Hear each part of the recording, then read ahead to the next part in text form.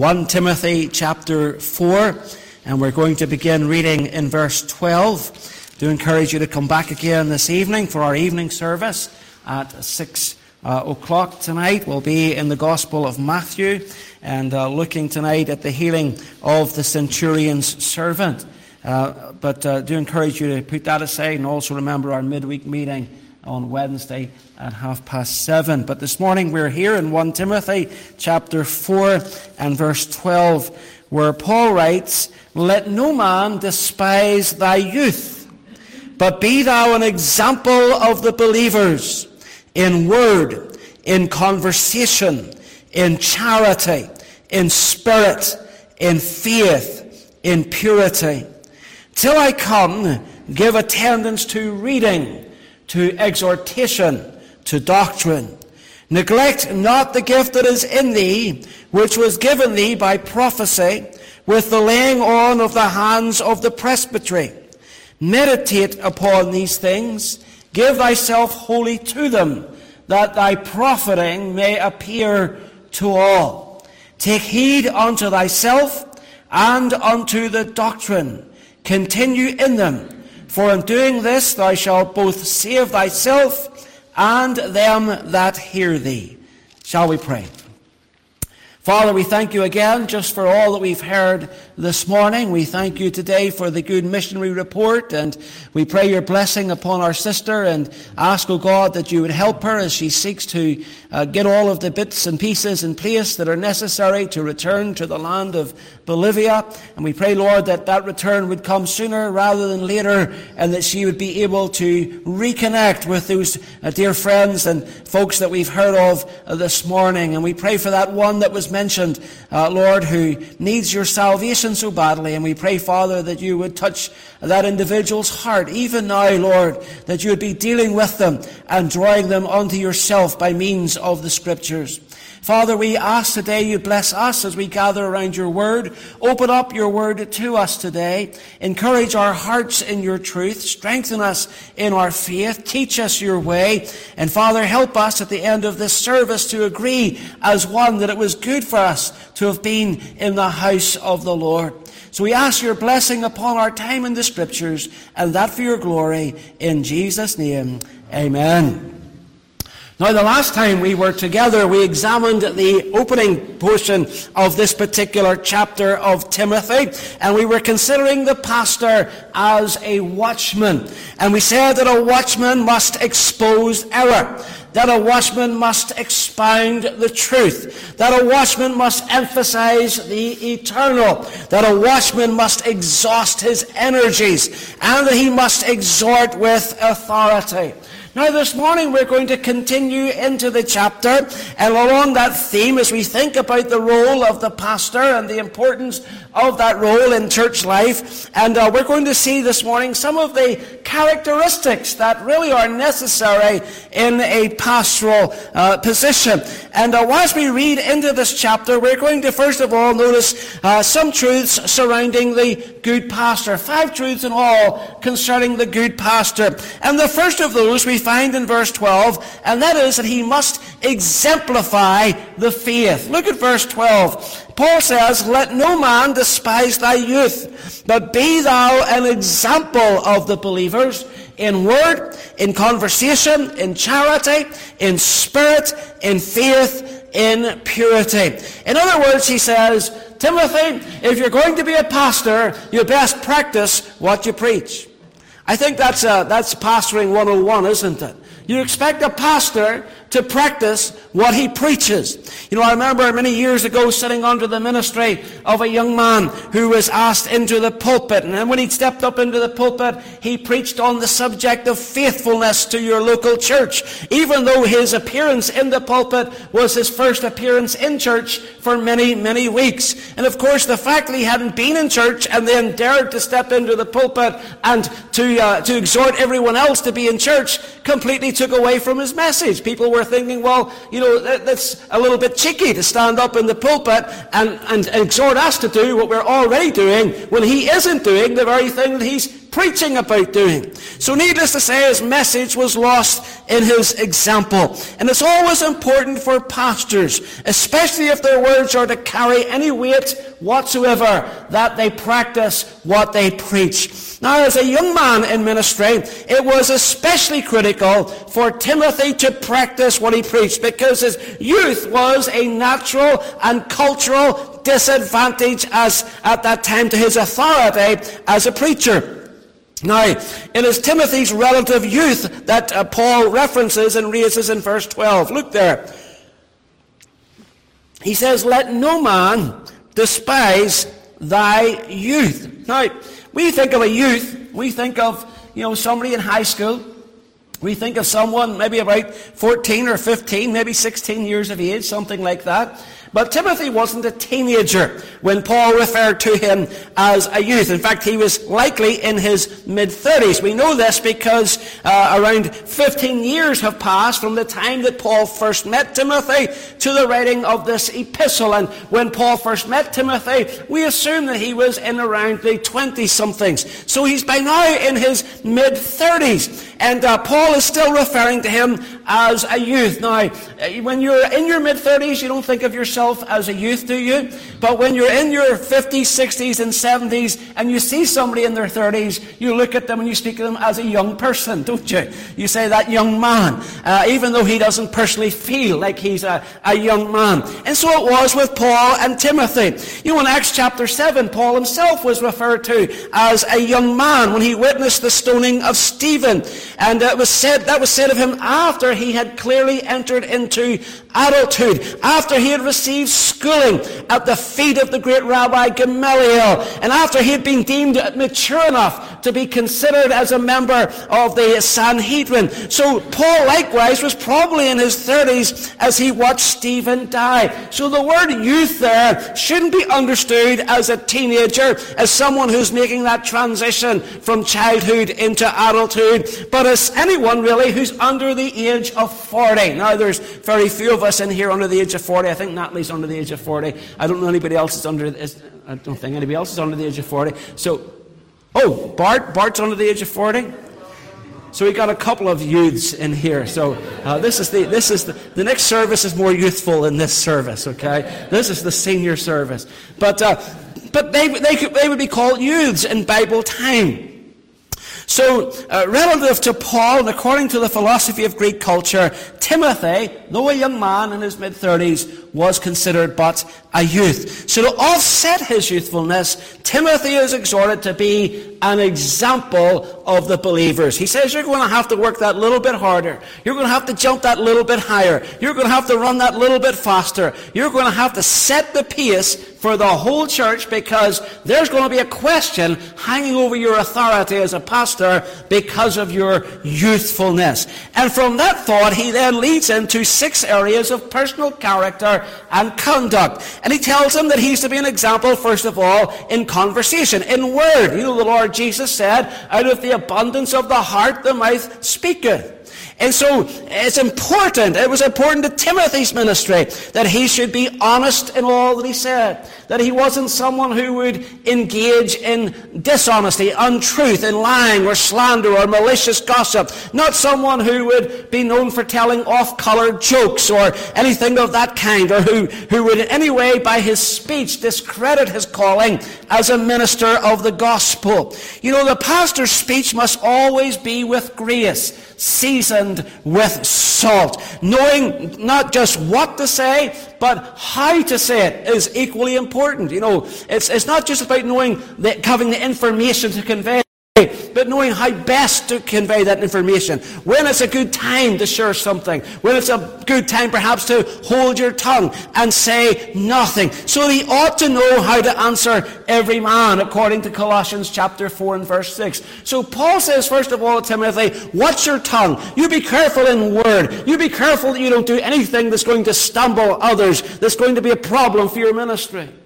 But then he tells him that he ought to be an example in his conduct. Now, confusingly, the Authorized Version uses the word in conversation here. But that's not speaking about speech. It's speaking about conduct. It's speaking about manner of life, about your behavior. And the pastor, as far as is humanly possible, by the grace of God, is to be a model of biblical righteousness. Now, what weight will his message hold if his lifestyle contradicts it? You know, if his speech is bad, well, that's one thing. And if his lifestyle is bad, that's something else altogether.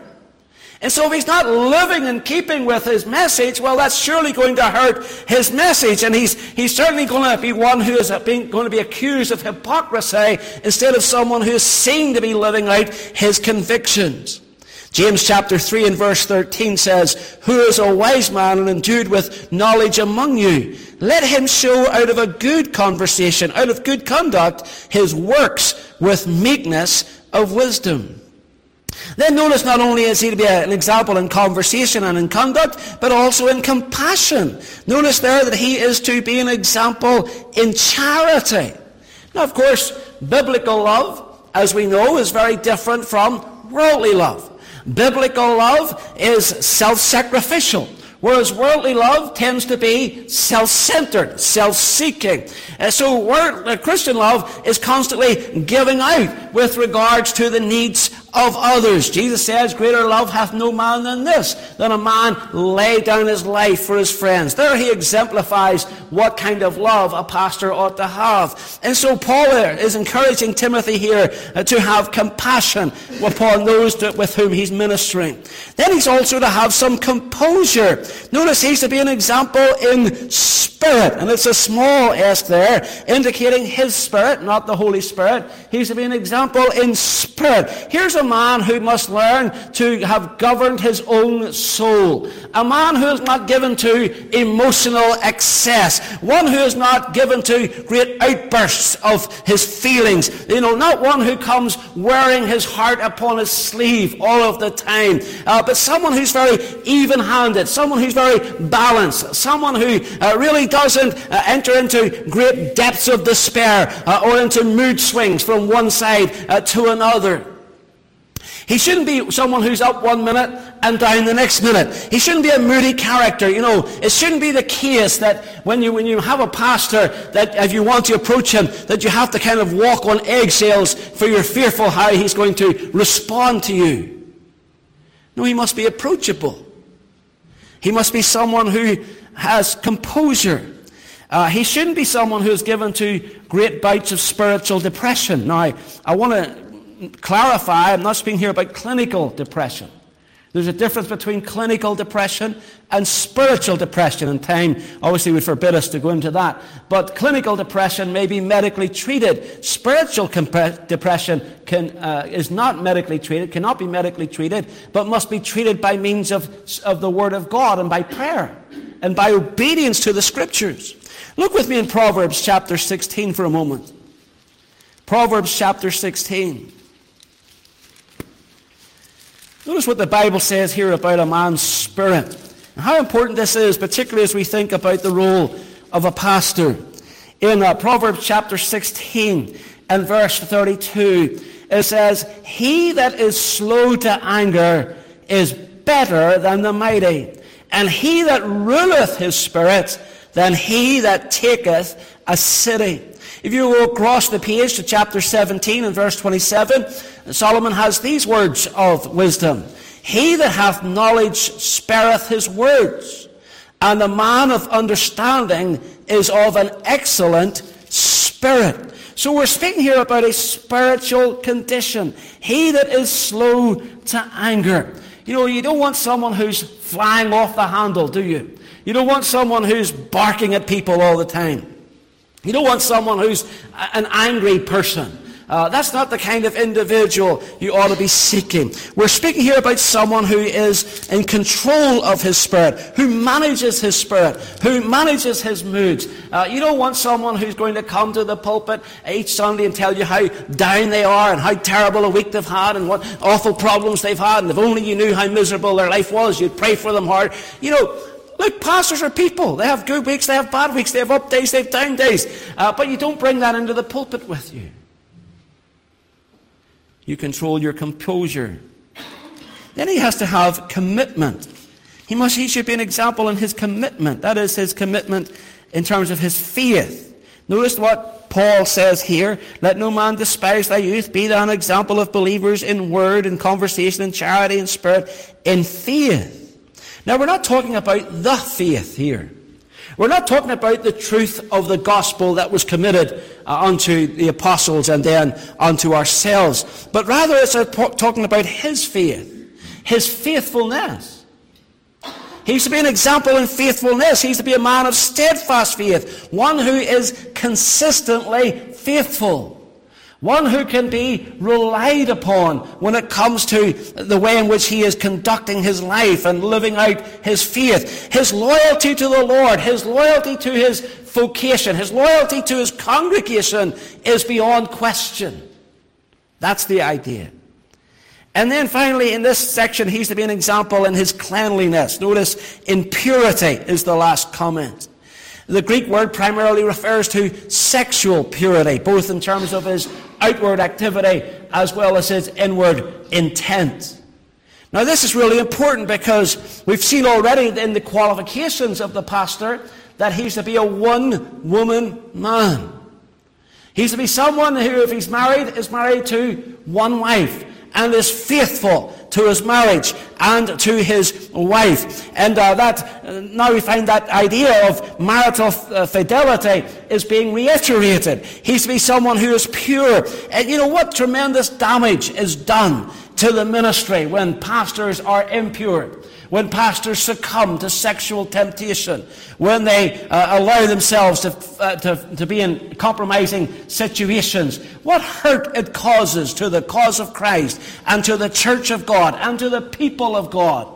And so we want a pastor who is committed to holiness. We want one who is going to be pure in his conduct and in his behavior with the opposite sex. Well, only recently we've had a very high-profile fall, haven't we, from a well-known global Christian apologist who it transpired had been misbehaving sexually throughout the entirety of his ministry. And what a shock that was to discover that he was a sexual predator. But what harm it did to the ministry.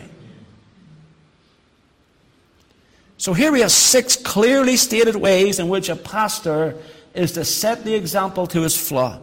He must exemplify the faith. But then in verse 13 we find he must exhort believers. Paul writes, till I come, give attendance to reading, to exhortation, to doctrine. So here Timothy is exhorted to give attendance, to pay attention to 3 areas of his ministry, to reading, to exhortation, to doctrine. Sounds very simple, and it is. Reading is just that. It's the public reading of the Word of God. And how important it is that we read the Word of God together. Now, bear in mind that in the early church, Christians were not as privileged as you are or as I am to have our own personal copy of the Scriptures. They didn't have their own personal copy of the Bible. You know, the Bible was in the course of being written and copied. And so, to that extent, they relied on readings. It was necessary that the Scriptures be read aloud each time.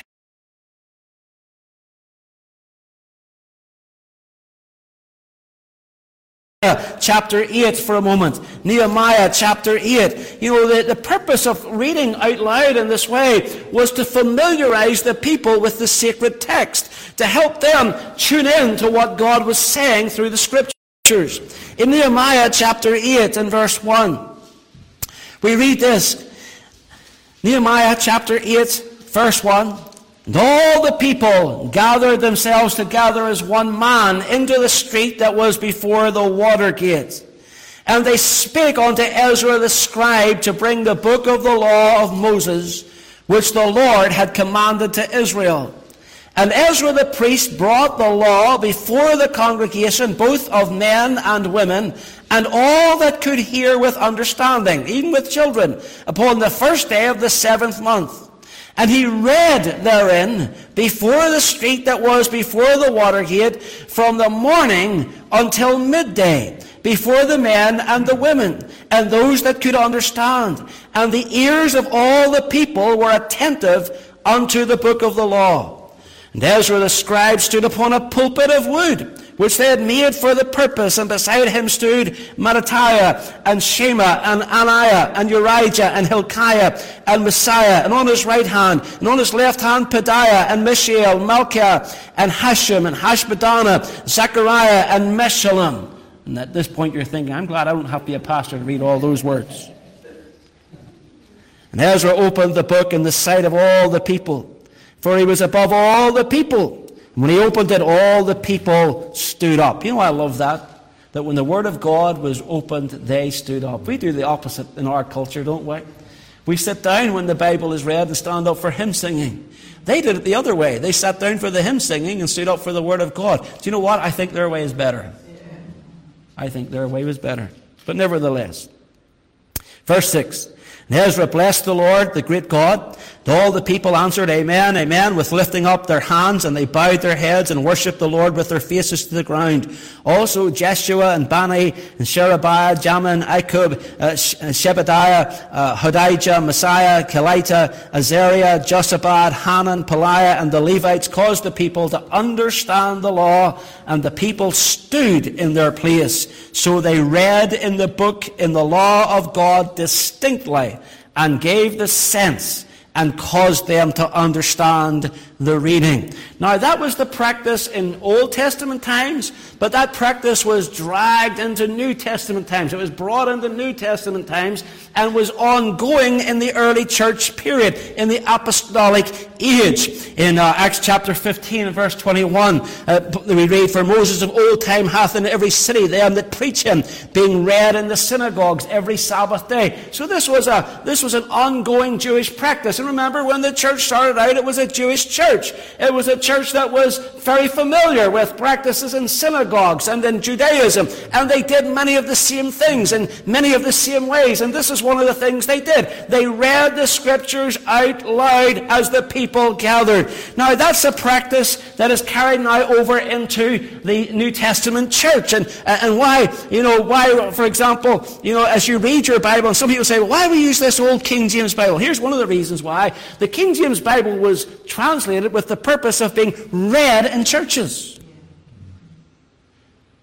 You see, when the Authorized Version was translated, not everybody had their own copy in their hand. And so it was authorized to be read in churches. Now, when the translators began working on the Authorized Version, they realized that this was something they wanted people to take home with them. They wanted them to take these truths home with them. And so they actually worked on having a rhythmic style to the translation, which actually is one of the reasons why you'll find the Authorized Version is easier to memorize than many of the modern versions, because it was written to that end, so that it would have a certain rhythm that would help it to stick in your mind. And so we continue in that vein, reading the Scriptures in our gatherings each Sunday. A pastor doesn't just read the Scriptures publicly, but he must exhort those who hear the reading of the Word. He must exhort the people to obey what has been read. Exhortation challenges people to apply the truths to their own hearts and lives. And having read them, he expounds the Scriptures. Sometimes he'll share that there's a command, or maybe there's a rebuke, or maybe there's a warning, or maybe there's a promise, maybe there's a counsel, maybe there's a comfort, maybe there's an encouragement. But the pastor brings you to that place where he helps you to understand what it is you're reading. He must also attend to doctrine. There's the third thing that Paul says here. That is, he must give an eye to Bible teaching. We just read there in Nehemiah chapter 8 how that the Levites read in the book and the law of God distinctly and gave the sense and caused them to understand the reading. And pulpit ministry isn't rocket science.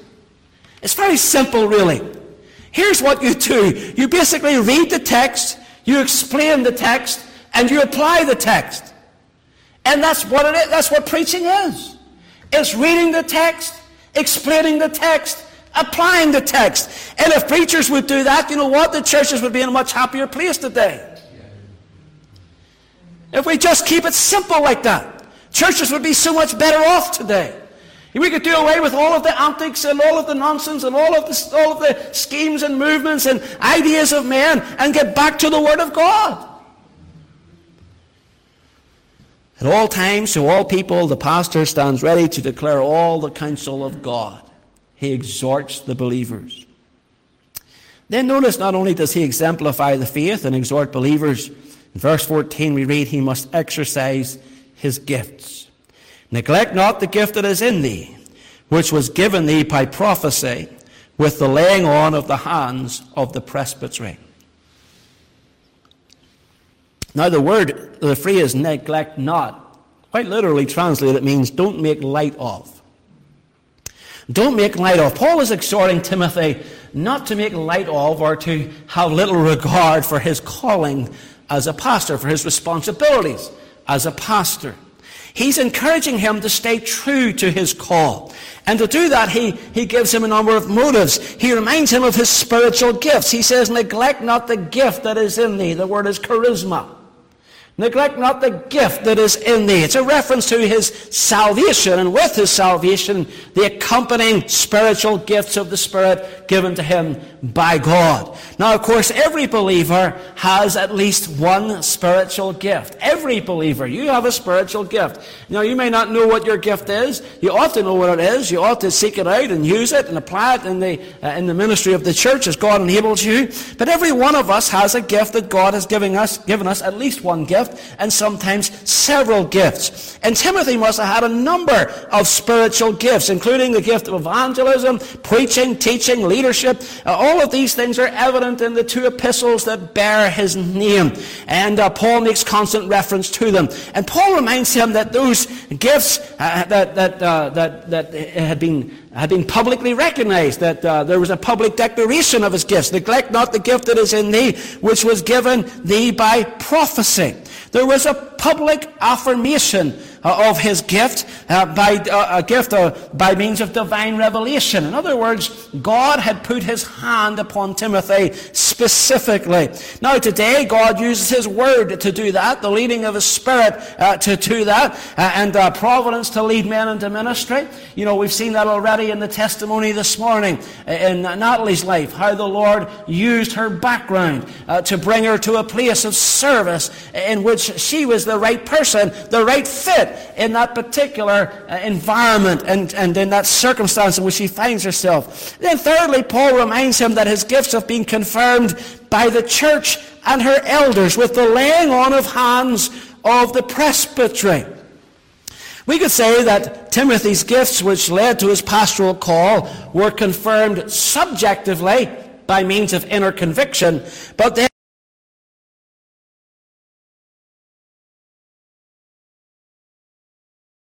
collectively by public confirmation and the laying on of hands. We would call that by means of ordination. In other words, a pastor should be an ordained man. He should really have peer recognition for his spiritual giftings. You know, I think that's really important. It is one of the reasons that we have in the past ordained men here. And we've called other pastors in to examine their doctrine and examine their life and to give a recommendation to the church as to whether or not we ought to proceed to ordination and indeed setting them aside for the ministry. That's really important. A pastor should be one who is subject to the laying on of the hands of the presbytery. The presbytery is just another word for elders. Fellow elders, lay hands upon him and acknowledge the gift that God has given him. And then he must be, in verse 15, engrossed in his work. Look at this. He says, meditate upon these things, give thyself wholly to them, that thy profiting may appear unto all. Now, if I could paraphrase this verse, I would say that Paul is saying this: practice and hone your gifts, and then throw yourself wholly into them. Give yourself wholeheartedly to them. Give the ministry your all. You see, friends, the faithful pastor realizes that ministry is no part-time work. It's a big part of who he is. His life is taken up by what he does. You know, as you know, we've been away on holiday this week. And Natalie apologized to me because she texted me on holiday about what the arrangements were for today. And I said to her she was just one of many people who texted me when I was on holiday with church-related things. Or, spiritual questions or whatever. And that's just it. That's just your pastoral life. You can say, well, I'm going to switch my phone off. But wait a minute. What happens if somebody dies? Now, we have a rule here, you're not allowed to die when the pastor's on holiday. But every now and then somebody breaks that rule. And if they pass away, I want to hear about it while I'm on holiday. I want to know if I can be of help to that family when I'm on holiday. So you don't switch off. Your life is taken up by your calling. A number of years ago, I was at a wedding. Actually, it was my brother-in-law's wedding. And, I run into an old school friend, a fellow by the name of Tommy Moody. Tommy Moody was my sidekick when he and I used to get caned in every French lesson. Okay, that was the only way I knew Tommy Moody. Apart from that, he played on the school rugby team. But he and I we played a little bit of rugby together, not a lot. And then he and I became buddies, standing outside a classroom each Thursday afternoon or whatever it was, waiting to be caned. And so that's how we got to know each other. Well, because he's a friend of my brother-in-law's, he's at the wedding. And after the service, we're coming down the aisle, and Tommy meets up with me, and he says, "Hi, David, how you doing? Good to see you. What are you doing?" And I said, "Well, I'm a pastor now." And he said, "Oh, well, at least it's a living." And the way he said it was like, "Oh, I'm so sorry you couldn't have got a better job than that." But it isn't a living. And that's the thing, it's a calling. If I wanted to have a living, I would have chosen something else, wouldn't I? But instead, God chose me for a calling. And He has placed His divinely appointed purpose upon my life. And so that's true of any true pastor, so that he should be engrossed in his work, that his ministry should be a labor of love. He loves what he does because he loves who he's doing it for. Do you ever see anybody who's just engaged in a labor of love? And Hayes and I lived in one house. Our neighbour across the way had a labor of love concerning his motor car. He washed and polished that car literally every day of the week. Every day of the week. He came home from work, and out that car came onto the pavement. He got the hose out, all the business. He began washing it. I thought, how dirty can that car be? You could probably perform surgery on the roof of that car. It is so clean. My car used to look disgraceful compared to his car. But for him, it was a labor of love. You don't do that because you want to. You do that. You don't do that because you have to. You're doing it because you want to. Same thing is true in people's gardens. I've lived beside some people and they've had the most wonderful gardens. But you watch them out there and they're clipping things with scissors. I'm out there with a lawnmower once every 2 weeks, running over and, cleaning up as best I can, and that's it. But here are these people out every day and they're pincing little leaves off plants, and their garden is just wonderful. But it's a labor of love. That's their life. And that's what it is for the pastor, the true pastor. You see, he's engrossed in his work. And Paul says to him, you ought to meditate upon these things, these duties that befall you. Give yourself wholly to them. Make it a labor of love, that thy profiting may appear to all, that thy advancement may appear to all. You see, here's the thing. Pastors have to grow in grace too. No pastor is all that he should be. And those who are waiting for the perfect pastor to come along are just as deluded as those who are seeking to join the perfect church. No such thing as the perfect church. There's no such thing this side of heaven as the perfect pastor. The only perfect pastor there is the Lord Jesus Christ himself, who's the chief shepherd. Everyone else is an under-shepherd. Everyone else comes with sin nature. Everyone else comes with faults and failings and foibles.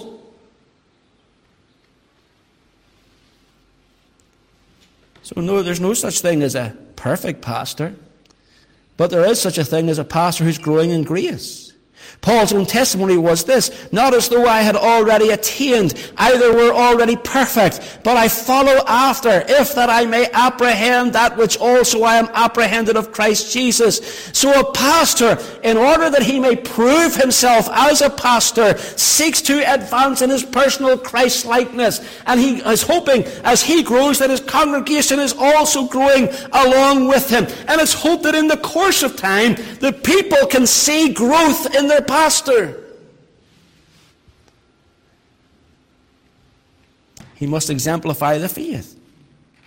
He must exhort believers. He must exercise his gifts. He must be engrossed in his work. And finally, he must examine himself and his doctrine. Look at that last verse there, verse 16 of 1 Timothy chapter 4. Take heed unto thyself and unto the doctrine. Continue in them. For in doing this thou shalt both save thyself and them that hear thee. Now, as we look over all that we have covered in this passage from verse 6 onward, we'll see that every quality in this particular chapter relevant to the pastor falls under the heading of one of two categories. It either relates to himself in person or to his doctrine. It's either about him personally or it's about his doctrine. It's a standard for the man or it's a standard for his ministry, one or the other. So the pastor is constantly bringing his life and his work under scrutiny. Take heed unto thyself, the man, and unto the doctrine. You've got to keep looking at what you're teaching. Make sure that it is in keeping with the Word of God. And Paul says, in doing this, you shall save both yourself and them that hear thee. Now, save them in what sense? Well, obviously not in the sense of soul salvation. Soul salvation comes by the free gift of God. It comes by the means of grace. It comes to those who repent of sin and put their trust in the Lord Jesus Christ. It's got nothing to do with the pastor in terms of the outworking of his ministry. But by constantly reviewing his own walk with God and what he is teaching, the man saves himself from the charge of hypocrisy. He asks himself, am I living up to what I'm preaching? Am I really walking honestly before the Lord? He will be careful in all that he says. He will be careful in all that he does. He doesn't want to be readily accused or reproached for his behavior. He wants to be sure that he's a faithful individual. He wants to be sure that he composes himself according to his position. And he wants to understand that the nature of his relationship with the opposite sex is exactly what it should be. He's looking out for himself. But then by being diligent in the study and teaching sound doctrine, he saves his hearers from the very errors that he's set out to expose. He ought to be a studious man. It was interesting how many cults have arisen out of congregations where the gospel was once preached, but the preacher failed in this final hurdle of his pastoral excellence. He got away from the book. He got away from sound Bible teaching. He started preaching what we call springboard sermons, where he would just use a text and then make that a springboard to launch into his own opinions or his own particular viewpoints. And he began to teach other things and coming up with other notions. And of course, all of this leads into apostasy. How important it is that a pastor watches out for himself and his teachings, that he makes sure his word, his messages are grounded in the Word of God. These are the hallmarks of a good pastor. And combining all of this with everything that we've discovered to this point, you can see that the pastoral role is no small task. In the words of one writer, the Christian pastor holds the greatest office of human responsibility in all creation. He is called to preach the word, to teach the truth to God's people, to lead God's people in worship, to tend the flock as a caring shepherd, and to mobilize the church for Christian witness and service. The pastor's role also includes an entire complex of administrative and leadership tasks. Souls are entrusted to his care. The truth is entrusted to his stewardship, and eternal realities hang in the balance. Who can fulfill this job description? Of course, the answer is that no man can fulfill this calling. The Christian pastor must continually acknowledge his absolute dependence upon the grace and mercy of God. As the Apostle Paul instructs us, we are but earthen vessels employed for God's glory. On his own, no man is up to this task. And I say a hearty amen to that. No man is up to this task. So my counsel to you, folks, is that you always be prayerful, be patient, and be prudent in the calling of your next pastor. May God bless these thoughts to our hearts this morning.